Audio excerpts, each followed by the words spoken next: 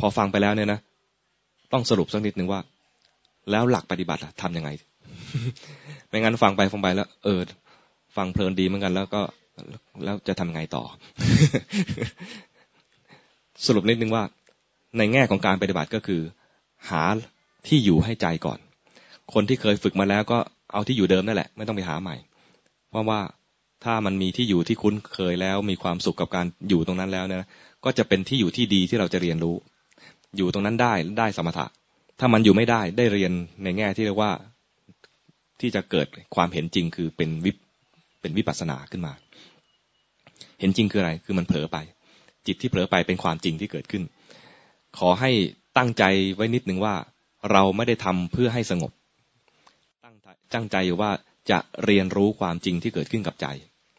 มีพุทโธขึ้นมาให้เป็นที่อยู่นะให้หาที่อยู่ของแต่ละคนถ้าไม่มีก็แนะนำว่าให้ดูลมหายใจไปก่อนก็ได้หายใจเข้าพุทหายใจออกโธก็ได้หรือลมหายใจอย่างเดียวก็ได้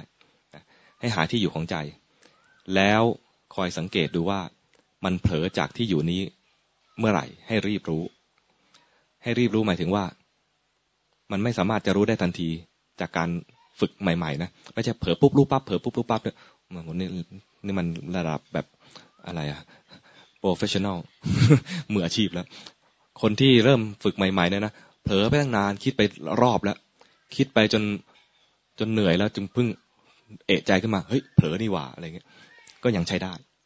ขอให้มันรู้เถอะว่ามันมีอะไรเกิดขึ้นในใจว่ามีสภาวะอะไรเกิดขึ้นในใจพอฝึกไปนานๆเข้าเนี่ย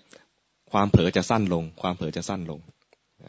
ความเผลอสั้นลงหมายความว่ามันจะมีสติบ่อยขึ้น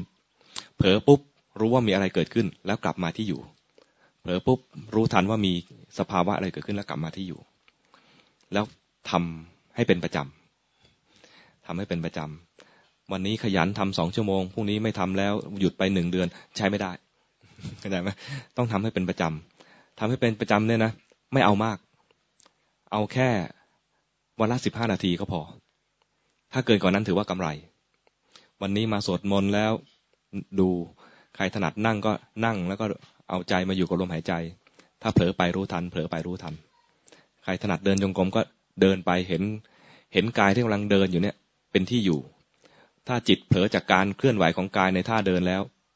ก็ให้รู้ทันว่าเผลอไปก่อนจะเดินก่อนจะนั่งก็สวดมนต์ซะก่อนใครชอบสวดมากก็สวดมากใครไม่ถนัดสวดก็สวดน้อยๆสวดอิติปิโสสวากขาโตสุปฏิปันโนก็ได้แค่นี้ก็พอแล้วก็เริ่ม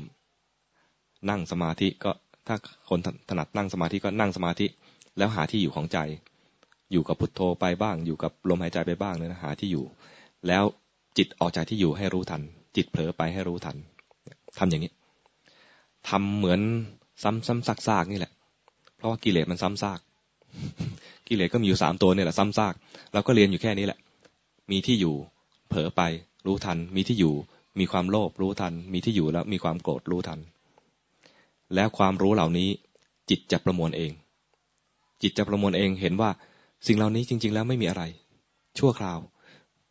ความโกรธก็ชั่วคราวความโกรธก็ชั่วคราวความหลงก็ชั่วคราวสุขก็ชั่วคราวทุกข์ก็ชั่วคราว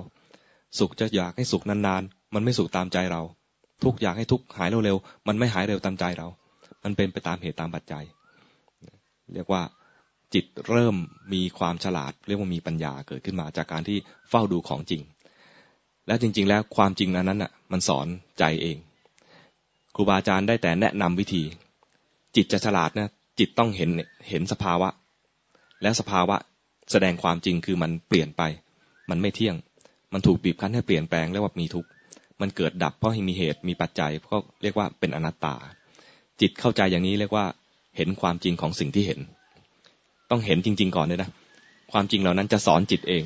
จิตจะฉลาดเองปัญญาก็จะเกิดขึ้นมาจากการที่เห็นสภาวะเหล่านั้นแสดงความจริง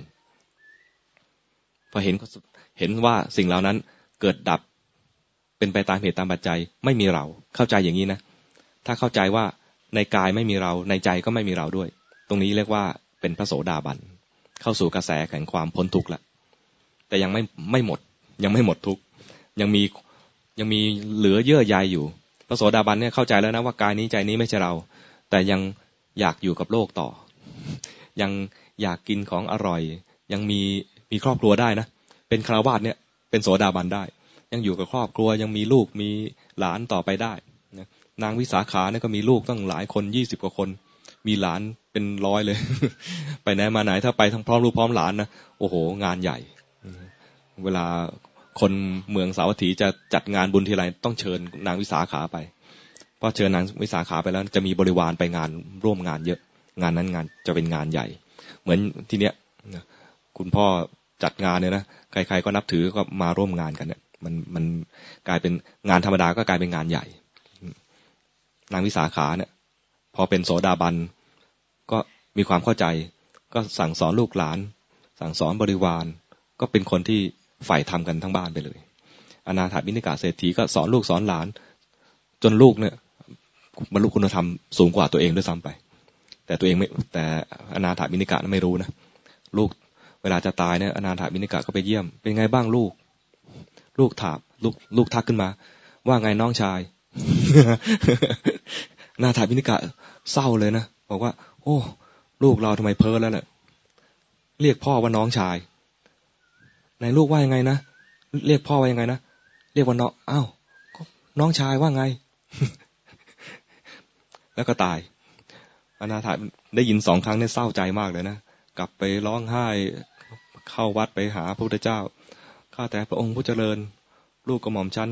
ก็เลี้ยงดูอย่างดีให้ศึกษาธรรมะแต่ทำไมหลงตายเป็นยังไงทำไมพระพุทธเจ้าก็ถามนะเป็นยังไงที่ว่าหลงตายเป็นยังไงเรียกกระหม่อมชั้นว่าน้องชายอ้าวเรียกถูกแล้ว นาถบิณฑิกะงงนะทำไมเรียกน้องชายจึงกลายเป็นเรียกถูกพระเจ้าก็บอกว่าลูกสาวของโยมเนี่ยเรียกตามคุณธรรมลูกโยมเนี่ยได้สกิทาคามีแล้วส่วนโยมยังเป็นโสดาบันก็เรียกตามภูมิธรรมที่เกิดภูมิธรรมของสกิทาคานะสูงกว่า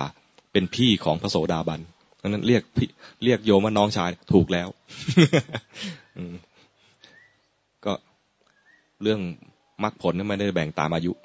ไม่ได้แบ่งตามเจเนอเรชันใครทำใครได้ดังนั้นให้ช่วยกันทำให้ชวนกันทำใครทำเนี่ยนะเขาไม่แข่งกันหรอกจริงๆนะไม่แข่งอนาถบิณฑิกะพอได้ยินว่าลูกสาวได้สกิทาคาดีใจไม่ได้โหกูแพ้ลูกไม่ใช่อย่างนั้น ดีใจว่าลูกได้ดีได้มรรคผลที่สูงขึ้นสูงกว่าตัวเองดีใจนะคือของอย่างเนี้ยใครได้ก็ดีใจอนุโมทนาด้วยต้องเป็นอย่างนั้นด้วยนะใน